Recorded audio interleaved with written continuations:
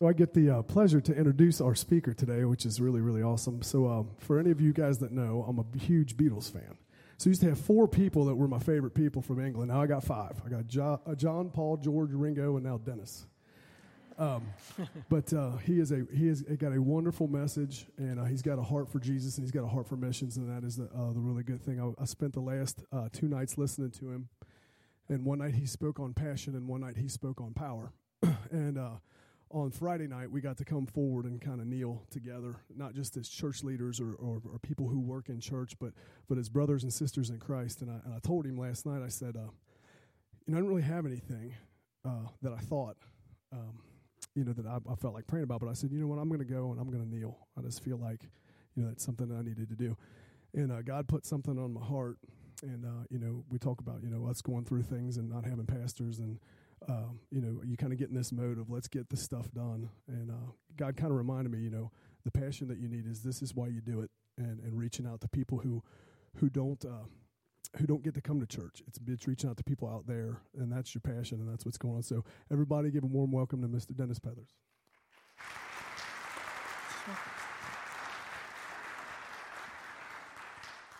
Thank you.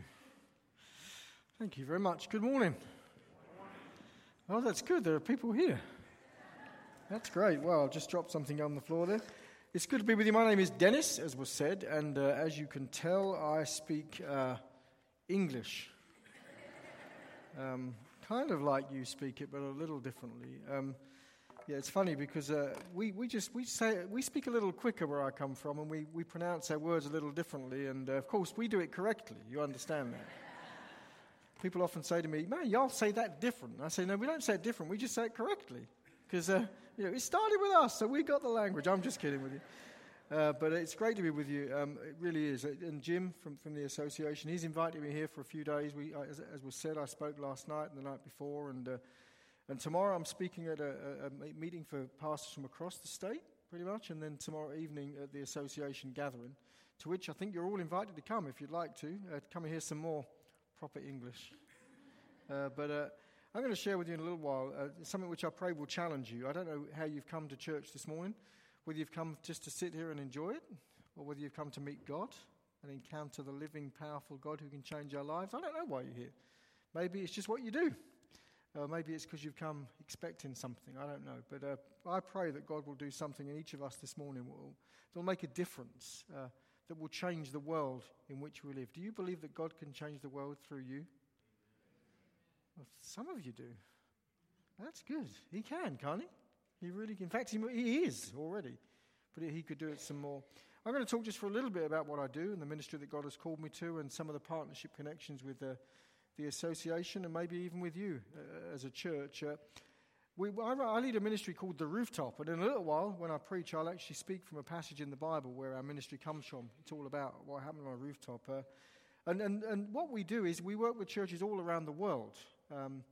I come from England, as was said, and people often say, I'll come visit you all in England, but the problem is I'm not very often in England. I'm always somewhere else. We work literally all around the world. I was just in Latin America for the last few weeks, so a few weeks ago before coming back to here. Before that, I was in Africa, and we're also across Europe, also beginning to look now into moving into Asia as well. And what we're doing in all those different places all around the world is we're actually helping churches and groups of churches to reach people that are beyond the walls of the church. Because, people just don't do church like they used to, do they? Have you noticed that? Have you seen it? It's tragic, isn't it, really? Where I live in England, 100 years ago, 94% of people were in church regularly 100 years ago in England. 94%. Now it's about 4%. And that's probably being optimistic.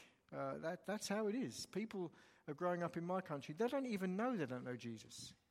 They have no idea at all who Jesus even is, and don't even care. They don't even care enough to care, if you know what I mean. They don't even care about it. It's not even in their minds at all. And isn't that tragic? We meet together in this place to worship Jesus, and we've just sung some amazing songs in different styles.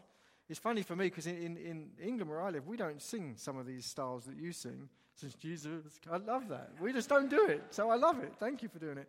And I'm a 5th member of the Beatles now. I feel really honoured by that. She loves you, yeah, yeah, yeah, and all that stuff. So I don't really sing those songs, but you know, where I live, it's a tragedy that most people growing up in my country now don't even know that God loves them and don't even care enough to find out because no one's ever told them. That's just the truth. That's how it is. And that's not just in England. It's happening in the United States of America too. It's happening across Africa. It's happening across Asia. It's happening across Latin America. People are growing up in a very different world from the one that perhaps many of us grew up in. And so our ministry, The Rooftop, is all about helping churches to reach people who are beyond the walls. In fact, the very people that Jesus came to reach, because that's where he spent his time, wasn't he? He spent his time with people who were outside, people that were beyond. And we're doing that in a number of countries around the world. And in 2020, we're planning a huge global event on the 10th of October 2020, which is just not even a couple of years away now. We're planning in 100 countries around the world for churches to go to rooftops, hilltops, higher places, look across their community and say, Jesus, how do we join you in your mission? And you could be a part of that. We're one of the cities from all over the world, one of the cities that we're looking to do that in is actually Cincinnati, which is not far from here, is it, really? And not just the city itself, but all the towns around it as well. So if you wanted to get connected with that, then you can, because it's something we're looking to partner in. And in terms of other stuff I've got with me, I've got a book with me called The Rooftop. I call it The Rooftop, A Crisis of Opportunity. Or Opportunity, I think you say it, don't you? Which is looking at what's happening in the world, how everything's changing. We might see it as a great challenge, people not coming to church anymore, all those things. But actually, I see it as a great opportunity for us to really join Jesus in his mission and take the gospel to people who are not coming to the church. That's how it always should have been.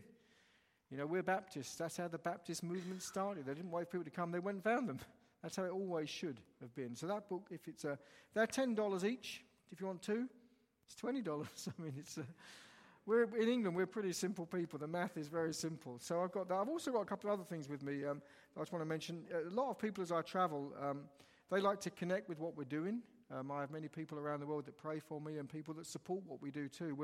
We're a faith-based organisation. We don't have a church or anything behind us as such. We have partner churches, partner individuals that support us in what we do. And if you felt you could pray for us and help in that kind of way, then we've got a couple of little things. One is one that you can use to connect with me as I do what I do. And the other one helps you to connect, if I can pick it up.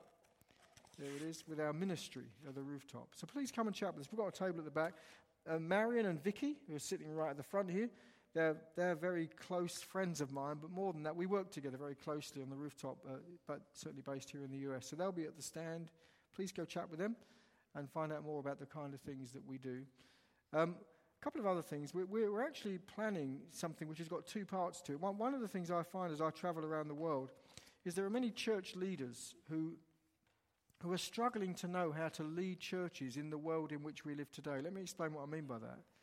So many people now are beyond the walls of the church, and they're not going to come along and listen to people preach. They don't come to church. I was speaking to a lady after the first service this morning who came up to me and she was talking to me at our table, and she said, "You're right, should I invite people to church? They just don't want to come. They don't want to come to church and listen to someone preaching sermons and all that kind of thing. So how do we reach them?" And the answer is we've got to recognize that we've got to go to them. We can't just invite them to come to this. And what I find is many leaders, church leaders, they don't know how to equip us to really reach the people that are beyond the walls of the church. You know, and I think so often, I'm not talking about this church, because obviously this is Burlington Baptist Church. I'm talking about all the other ones. You know, we're constantly being told, you should be doing this, you should be doing this, but no one's actually helping us to know how to do it. And so I'm running this process called Joining Jesus, which is to help leaders to become equipped to equip people so they can actually do it, rather than just keep being told they can do it. So if you're a church leader and you're interested in that, we're doing it in partnership with the association. We've got a sign-up sheet about that at the back there. But also something else we're planning, which is kind of linked to that, is in September this year, we're planning to have a trip to London from this area, people to come from here to London where I am, and we're putting together a whole process of things that you can do where you can come on what you guys tend to call a mission trip. But it's a mission trip with a difference.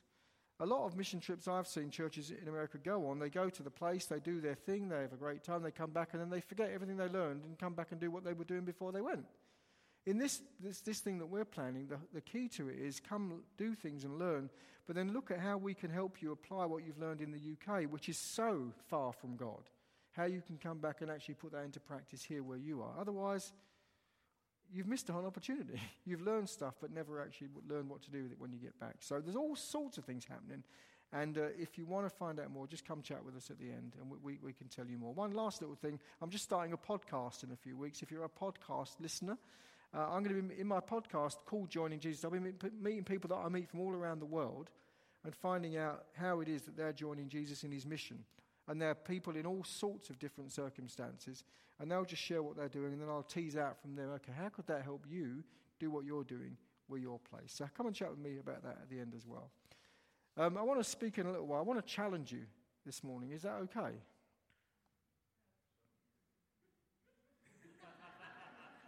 Let's just try that one again. I want to challenge you this morning. Is that okay? Well, that's good. That's 18 or 19 people want to be challenged. And I'm going to. I'll tell you now. I'm going to give you an opportunity to respond as well this morning. I want to say that at the beginning rather than wait until the end. Often we invite people to come to faith in Christ and we say, come respond. And once we've done that, then that's the last time we ever respond. But as I look at what Jesus did and how he called his disciples to follow him, they were constantly being challenged to take another step, to go deeper, to go further. And so this morning I'm going to be challenging people here, you may have been a Christian for 1 year, 10 years, or 50 years, or even more. But I don't think the challenge ever stops. I think God is still asking us to move forward, to take steps forward. So I'm going to be encouraging all of you this morning to make a decision to step forward in your following of Jesus. And I'll explain that at the end. I'm going to read God's word in a little while, but I thought it might be useful before I do that, just to give you a bit of an introduction into what I want to say. I'm going to be brief. As you can see, I'm only a short speaker. That's not that funny, really, is it? I don't know why I say that. But I want to just give you a bit of an introduction into kind of who I am and really how God has got me to this place. I'll do it quickly, but that will then give you an understanding of the ministry that I'm going to talk about and how we can join Jesus in it a bit later on. As I said, I come from London, England, just to the east side of London. In England, we have these huge council housing estates. It's like your public housing. That's where I was born, in one of those places. My dad left home when I was a few weeks old, so I didn't know him. I had just a mum and an older brother. We didn't do church. We didn't know we didn't do church. We just didn't do it. We didn't care we didn't do it because we didn't know anybody who did it. It just wasn't what we did. We weren't unchurched. We were never churched. Because if you call someone unchurched, it's a bit like saying they kind of think they should be in. Well, we didn't know anything about church, and we didn't want to know anything about church. We didn't want to know or not want to know. We just didn't know. Do you understand what I mean? We didn't know that we didn't know. And we didn't care that we didn't know, and we didn't know that we didn't care. We just didn't, church. I don't know. You understand me, yeah. That's what we were like. So I grew up, when I was about 15, 16, I got into atheism and stuff like that, because most people in England think that's intelligent. If you live in Europe and you're intelligent, you don't believe in God. That's how people think. If you're a little bit slow, then maybe you do, because you're not very intelligent. Or maybe you're not very, very strong, so you kind of need a bit of something to lean on, so you believe in God. That's the way most European people tend to think now. And it's happening in America too. That same thing is happening here as well. When I was 15, I was pretty convinced atheist. When I was 19, I started working in London. And in fact, when I was 18, but I worked in a place called Lloyd's of London, the insurance centre of the world. Because we still believe that London is the centre of the world. Just don't mind us, we're harmless. And one day my boss came into work and he put a book on the table in front of me. It was called Mere Christianity, written by a man called C.S. Lewis. And he said, you should read this book. And I thought, why would I want to read a book with Christianity in the title? I'm just not interested in it. It's religious, because that's how I thought about Christians. They were religious, and I wasn't religious. So I thought, why? If it had been a book about football, or soccer as you call it, but we call it football in England, soccer, because there's a foot and there's a ball. In America, you call it football. We can't work that out. Because people keep throwing it. Well, anyway, it doesn't matter. But anyway, he asked me to read this book, and I didn't want to, but I read it eventually because he was my boss, and bonus time was coming up, and I thought if I read the book, I might get a bigger bonus and all that stuff. And over 8 months, I read about Jesus and about God, and this is what happened. My mind began to change. I realized that it takes faith to believe there isn't a God as much as it does to believe there is one. And then slowly, I wish I had more time to tell you this, but slowly I reached that place where I understood, okay, there is a God, but how do you know God? And then I read about Jesus. Now, you know Jesus, don't you? Yeah? I guess everybody in here, there's quite a lot of people here, but most of you, all of you probably know Jesus. I didn't know anything about Jesus. Can you believe that? I didn't know anything. All I knew was that he was religious. That's all I knew about him. And we had priests in England that wear gowns and things, and I thought Jesus was like one of them. I just thought he was a priest. That's how I thought about Jesus, really. I didn't know anything about him. And what happened to me, and I guess the reason I'm standing here, I was 19 years of age when I became a Christian, just so you know that. So as you can see, that was about 5 or 6 years ago. Now, why are you laughing so much when I say that? You laugh more at that than the other thing I said. That's not fair, is it?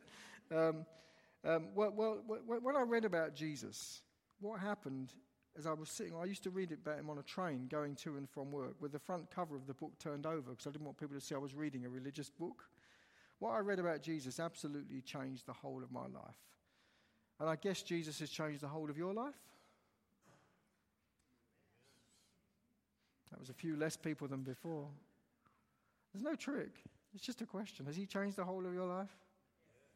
Everything? Do you love him? Passionately?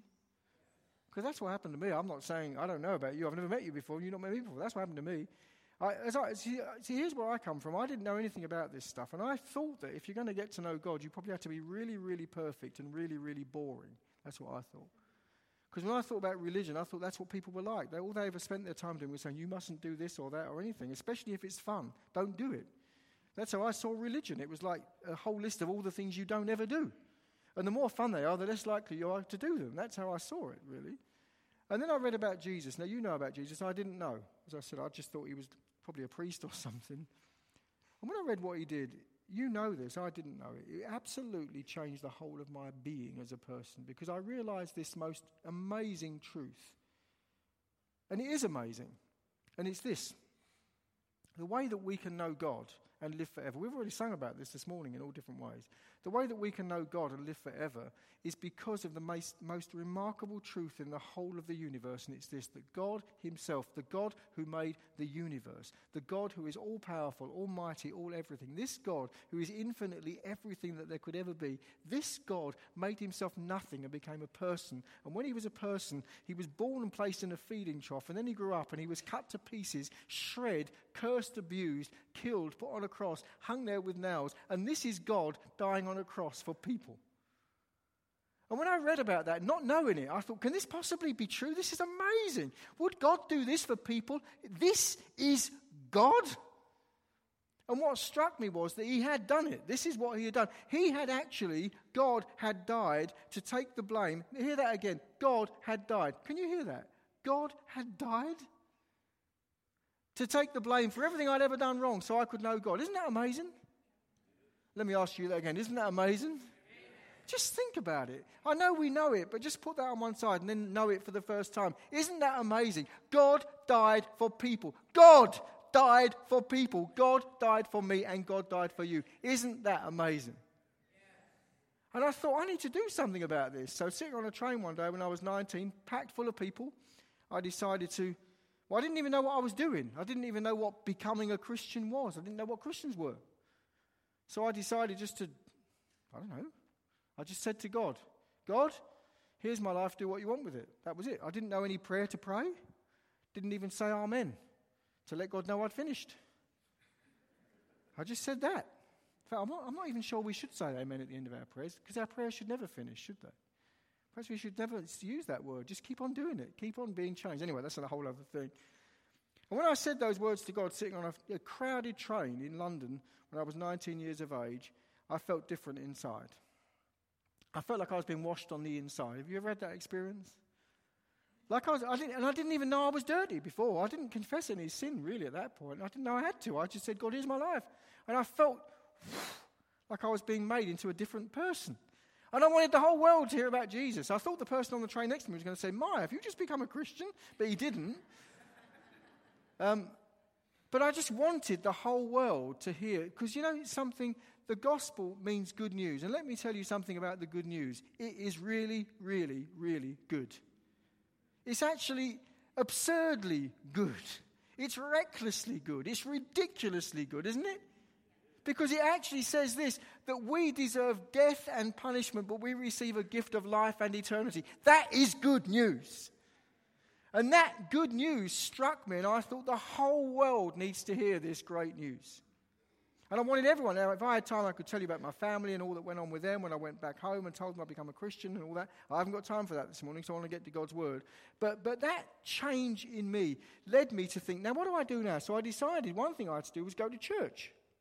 Because I knew enough to know that church and religion were kind of connected. That's how I thought about it. I didn't know where to go, so I went for a walk around where I live to try and find one. Now, in England, we walk places. In America, you never walk. You just drive everywhere. Now, I bet if there was a road in here, you'd drive here until you see. I bet you would. But anyway, we don't. In England, we walk. You know, we think 2 legs will walk, so we walk places. So I went for a walk around where I live, and I found an Anglican church. It's kind of our state religion is the Anglican church, and I thought, shall I go there? Because I didn't know where to go. I had no idea. You can't believe this, can you? Can you imagine not knowing even what a church is? That's what I was like. And the Anglican church near where I lived, it was old. I mean, really old. It had thick walls. And it was surrounded by gravestones and tombs and things. And some of them were all slanted because they'd been there a long time. And it was a bit gruesome. It looked like a horror movie, really. And it had these big, thick windows you couldn't see through. These really thick, leaded windows. And I thought, what do they do in there? And what do they get up to? It must be a bit strange if they don't let you see what they do. And then I walked around the corner, just not far, literally the next street and along and then down a little bit, because we don't have blocks like you do here. Our streets run all over the place. We didn't have designers that thought about sensible things like blocks. They just go everywhere. And there was a Baptist church. I didn't know what a Baptist church was, but I now know it was a Baptist church. And I looked in that, and there was no one in there. I just went on a day in the week just to see what was going on. And the Baptist church had big windows in it you could see through. So I thought, I can see what they do in there. It can't be that weird. I'll go there.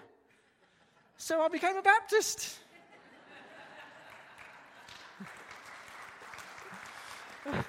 Because you could see through the windows. Now, I'll be honest with you, I'm not really a Baptist. I'm a follower of Jesus. I want to say that up front. I don't even think Jesus knows what Baptists are, or Methodists, or anything. I think Jesus just knows our heart, really. I don't think he's particular. I don't think Jesus sits up and, there's a Baptist down there. I think he just looks at our heart, don't you? I'm not saying anything wrong. I'm quite happy to be one, but I'm just saying it doesn't define me. What defines me and what defines you is not Baptist or anything. What defines us is Jesus, isn't it?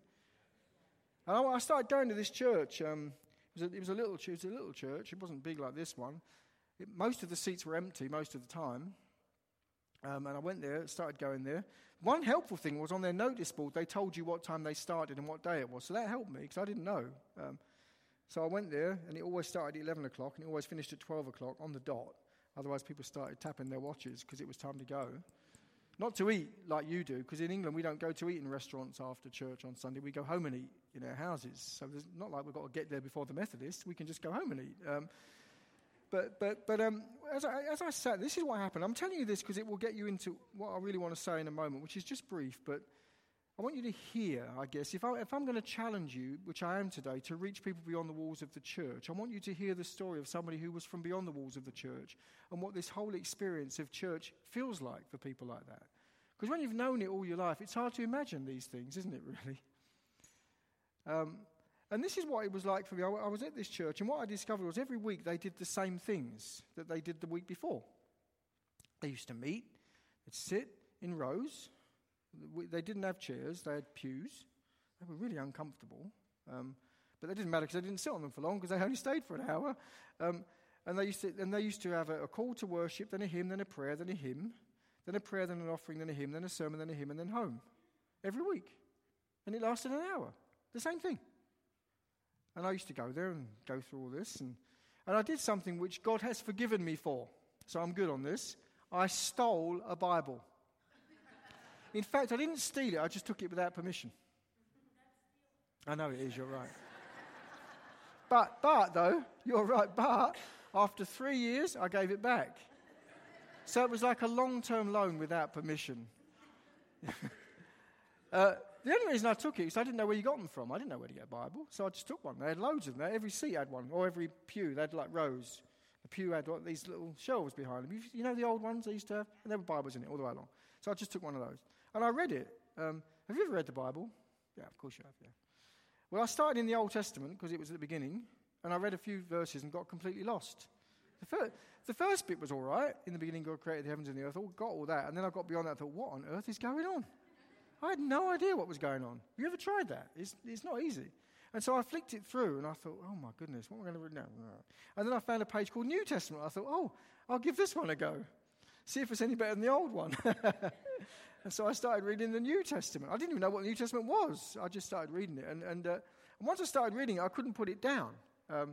Because what I read just absolutely grabbed a hold of me, because I was reading more and more and more about what Jesus was all about. This Jesus I'd met on the train, I was now really finding out about him. And this is what I found out about this Jesus as I read and read. I used to read the whole New Testament 2.5 times a day when I first became a Christian. I just couldn't stop it. I just read it and read it and read it and read it and read it, because it just got me, this truth. And what I read was this Jesus was this God person who was on the earth, and what he did was he constantly went to where people were that were broken and lost and hopeless, and he went to these people and he told them, I've got some good news for you. And he told them about God and how they could know God, and their lives were changed and they were transformed, and these broken people were put back together, and these hopeless people were filled with hope. And I thought, that's what I want to do. I want to live my life making this Jesus known to people. And then I used to go to church every Sunday, and they would have their hymn and their prayer and their hymn and their prayer and their offering and their hymn and everything else that they did. I said that too fast, didn't I? Their hymn and their prayer and their sermon and their hymn, they had all that. And I thought to myself, and I genuinely say this to you with concern, I thought to myself, what on earth has what we are doing in this church got to do with what Jesus did? Can I say that one more time? What on earth has what we are doing in this church got to do with what Jesus did? Nothing. That's what I felt. I might be wrong, but that's what I felt. We're doing this. Why are we doing it? Why are we doing this? What is it getting done that needs to get done? And I thought then that probably that was the only church in the world that was like that. I thought, well, perhaps I just, picked a bad one, But I've traveled all over the world many, many, many times now, and this is what I see all around the world. There are church after church after church all around the world that just do what they do every Sunday, but don't really know how that is connected with what it is that Jesus came to this earth to do. And that's what I want to talk about for the next few minutes. Is that okay? Or would you rather I went back to England now? There is a Burlington Baptist Church not far from where I live in England. I've preached there, so if you'd rather, I'll go back and preach there. Or I can stay here. I'm not here to condemn or to judge or to anything, just to share a heart that says, friends, brothers and sisters in Christ, is it possible that God wants to say something to you today which could actually change everything and help us to become people that really are about the things that Jesus is about? I desperately believe with all my heart, and this is why I lead this ministry called The Rooftop that's happening all around the world. I desperately believe with all my heart that we live at a time where there is a need for a great awakening. Years ago in your country, you had a great awakening. Jonathan Edwards, you might have heard of him, and Whitfield and all those people. Years and years ago, there was a great awakening. It spread across the world, really. I think we need something even greater than that. Because when we look at the world in which we live today, when I say in England 94% of people used to be in church, now it's just 4%, that's just numbers. Put the numbers on one side and just look at what that means in terms of people's lives. The messed up, broken lives that people are now living in my country and in your country. Because as people get further and further from God, they get further and further from truth and all that means. And in your country, in your city, in your town, in your street, in your road where you live, there are people whose lives are completely and utterly messed up because they have no idea that God loves them. That's just the reality, isn't it? I bet you if I could get a microphone, we haven't got time, and put a microphone in front of each one of you, you would talk about family members, friends, people in your places where you work and in your street. You would talk about people that you know whose lives are completely messed up because they don't know God. Would that be true? They're everywhere. We haven't got to go anywhere to find them. We haven't got to go on a mission trip anywhere else. Although you're still invited to London, but that's because we want you to learn and come back here. It's right in front of us. Where is the mission field that we need to go in? I'll tell you where it is. It's as you step out of the front door of your house. And that's what I want to talk about for just a little while. Are you still with me? What time do you finish? When I'm done. I'm not done yet, so you've got to stick around for a little. If you've got a Bible, you could open your Bible to the book of Acts in chapter 10.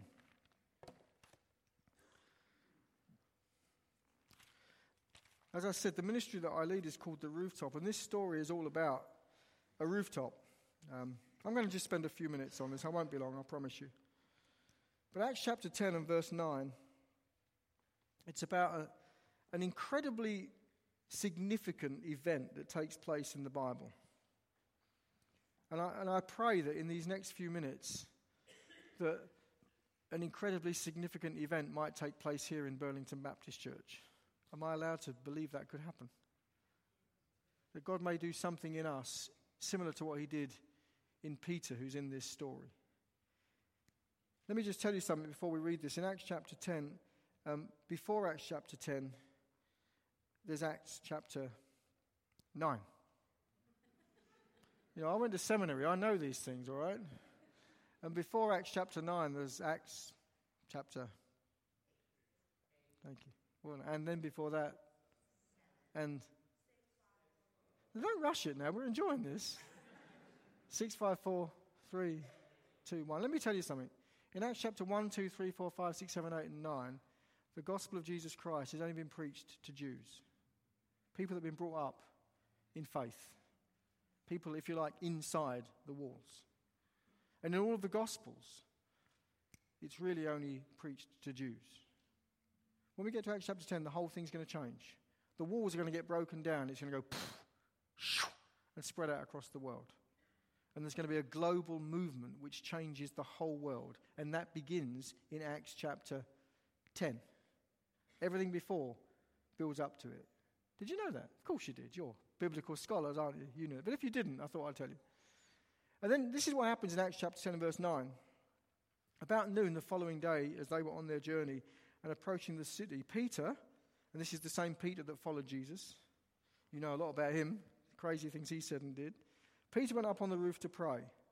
He became hungry and wanted something to eat. I love the way the Bible just puts things so simply.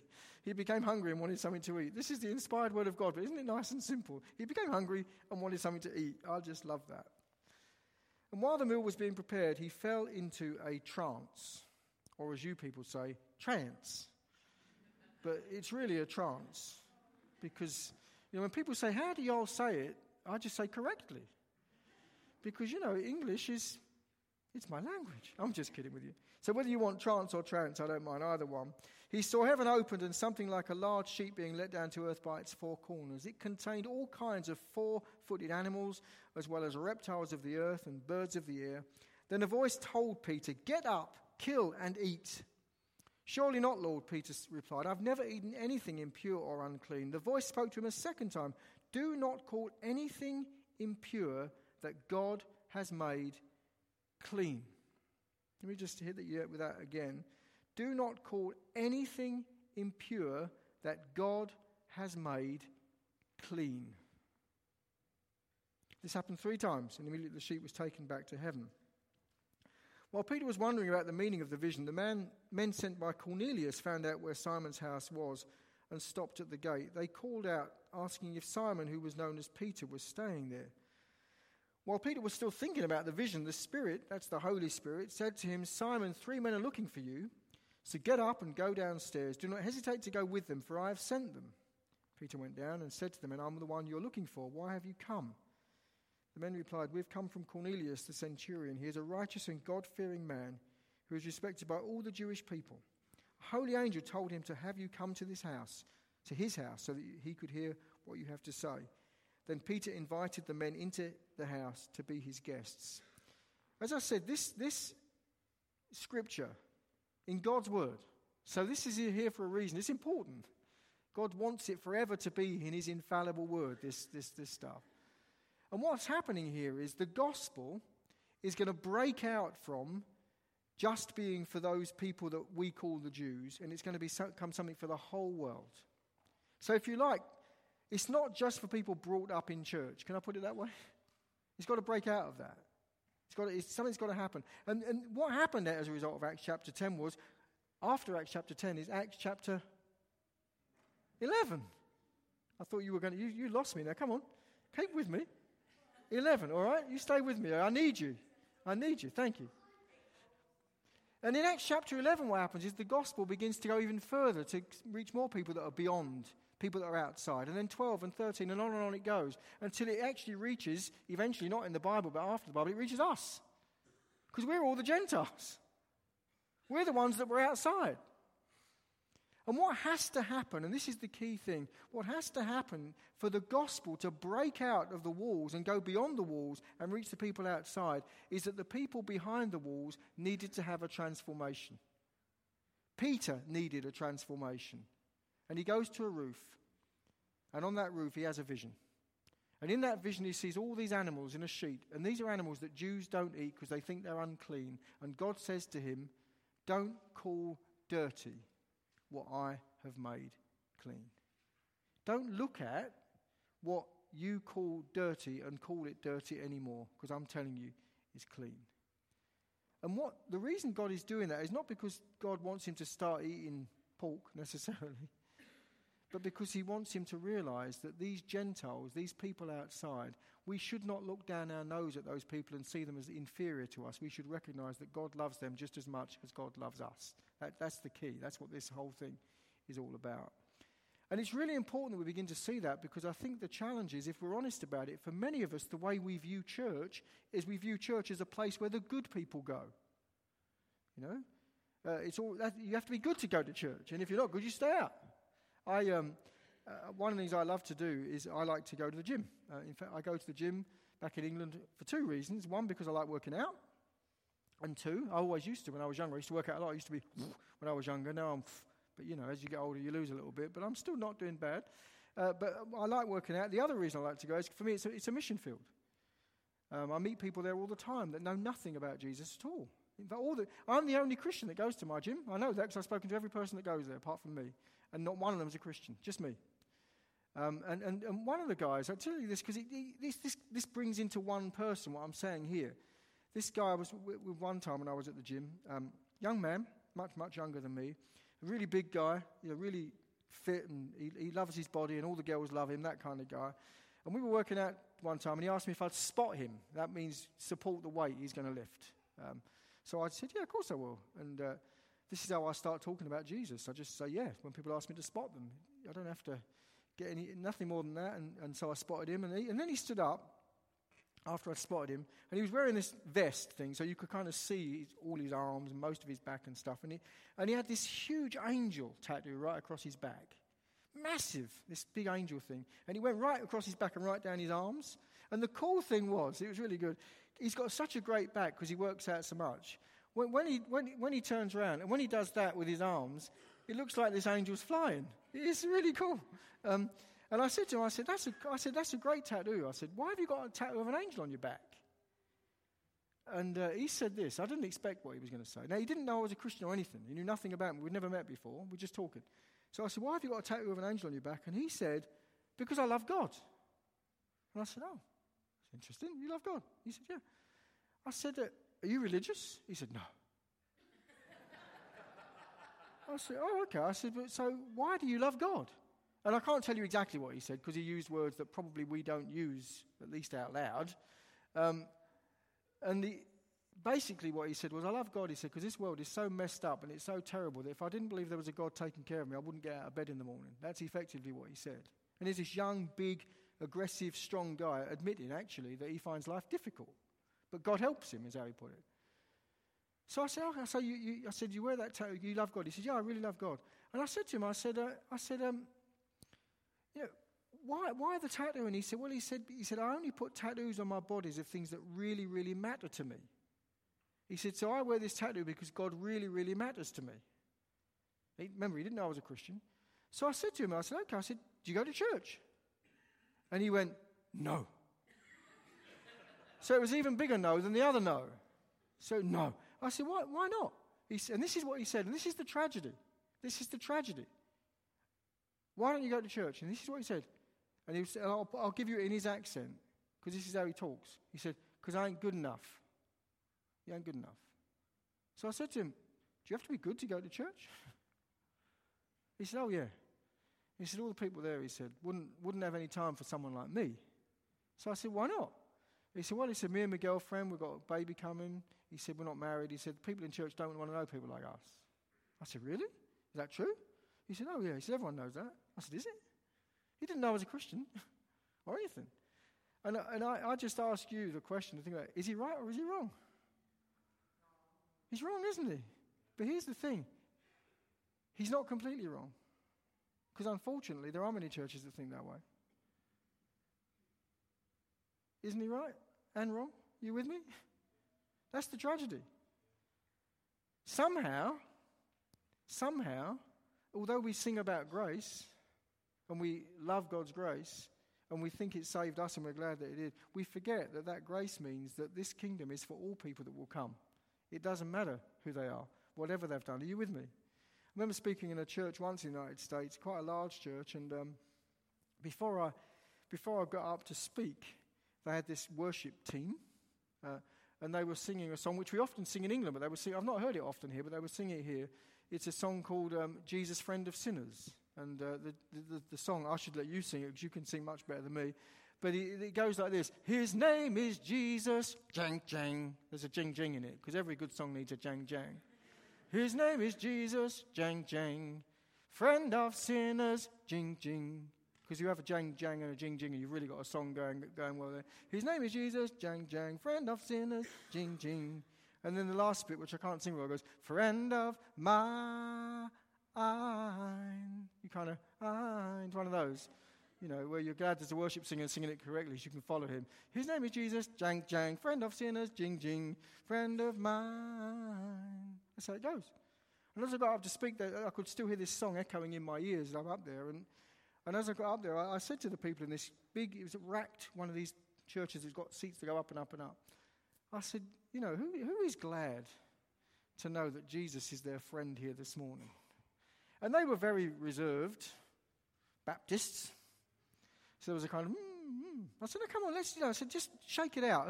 Who is really glad that Jesus is their friend this morning? Yes, I'm really glad, they ended up saying, I said, Jesus is your friend. I said, you know something, going past this building where we are, this building we call a church, right now, I can see them. I could then. I can't now so much, but I could see cars going by and stuff. And I said, there's always people going by. And probably a lot of those people are living lives that, are not what God wants people to be living their life like. They're sinners. They're not coming here. And this song says Jesus is friend of sinners. So Jesus is your friend. And Jesus is their friend. So shouldn't you become their friend too? And here's the thing. This is why I'm looking at this passage and this whole thing. Let me just put this out there for you to think about. And I'll make no judgment at all. I just ask you to think about it yourself. And it's this. When you look at people who live lives that are not how God wants them to be, do you find that yourself being passionate that they could come to know Jesus? Or do you find yourself being glad that you're not like them and want to stay away from them in case they somehow impact you? Are you with me? And here's the thing, friends. These people who are lost, these people who are outside the walls of the church, they are living like lost people live because they are lost people. But the good news is they can be changed. But the challenge is, do we want that to happen enough to actually take the gospel to them? Or would we rather say, I'm just glad I'm not like them?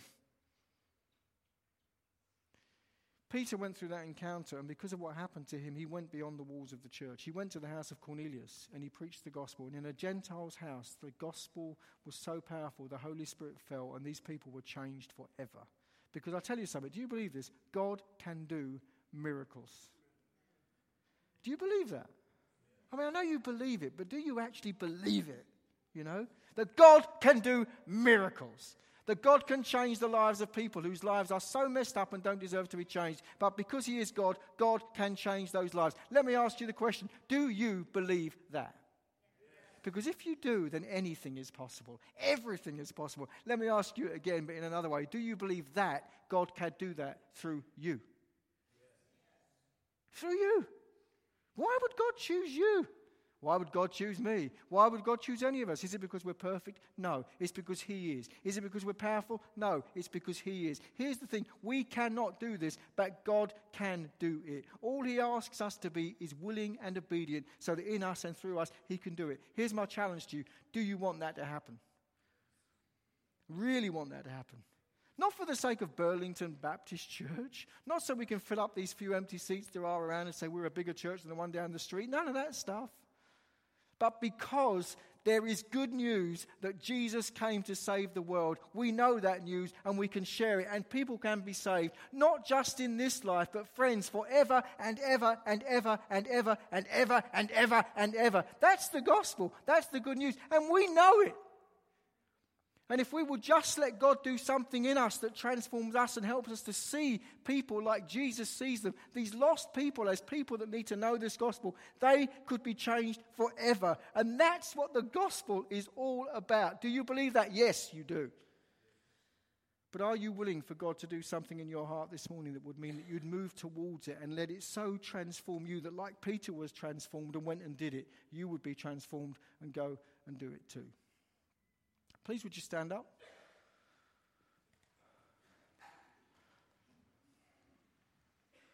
I said I was going to give you an opportunity to respond this morning, and I am. I'm going to just lead us in a brief prayer, and then I'll explain how I'd like to ask every one of you this morning to respond. This isn't just an invitation for somebody to become a Christian, although you can do that this morning, but it's for all of us, however long we've been Christians, to respond. I'll explain it, but let's just pray for a moment. I'll pray as if I'm you talking to God. God, thank you for your immense, unfathomable love for me. I can't describe it, I can't explain it, but I thank you for it. And as I stand here and thank you for your love, I ask you to do something in me this morning. God, give me a heart for people who are lost. People who I know, people in my family, people in my street, people where I work. Lord, forgive me that so often I just stay away from those people, or I don't see them as you see them. Please do something in me. Touch my heart this morning. Give me a fresh vision of your passion for people who are beyond the walls.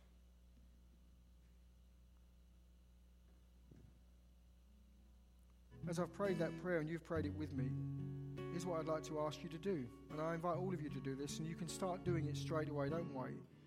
I want you to imagine this area at the front of the church here, this platform. I'd like you to imagine it's a rooftop.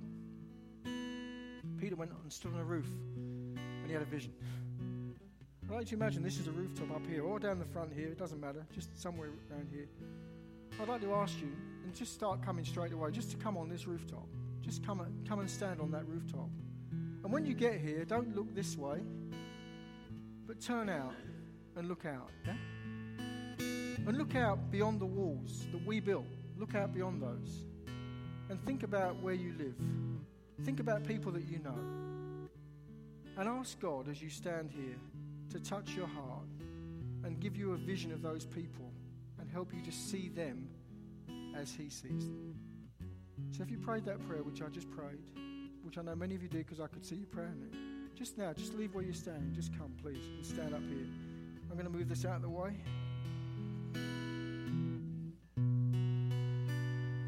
Just come stand up on, come right up onto the platform, please. And when you get up here, just turn around.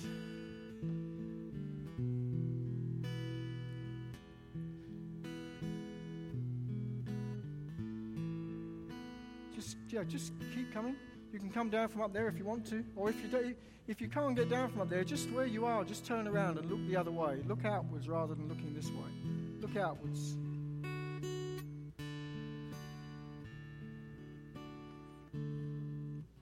There's no pressure for anybody to do this, but I invite still, if you haven't done it yet, if you're still thinking, should I? Yes, please just come and stand down here. And when you get here, like many of you have, and you're looking out, just think about, just look beyond. Imagine these walls are not here. Look beyond them.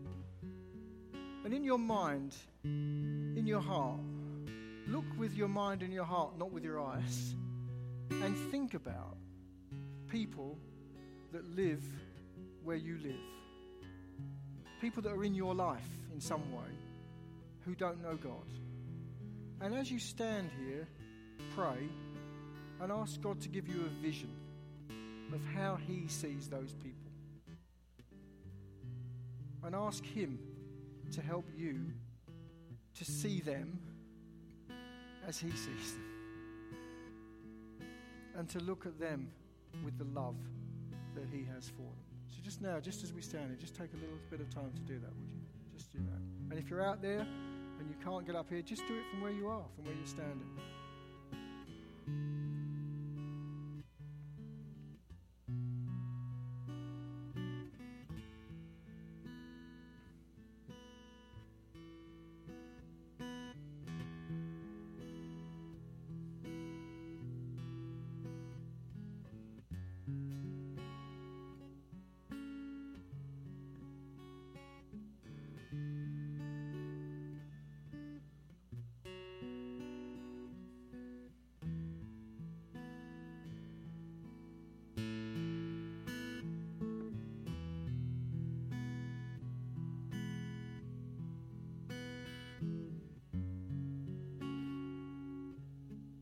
Jesus, we stand here this morning and we look, and each of us as we stand here, we see people, real people, people with names, people with lives, people that you know and we know.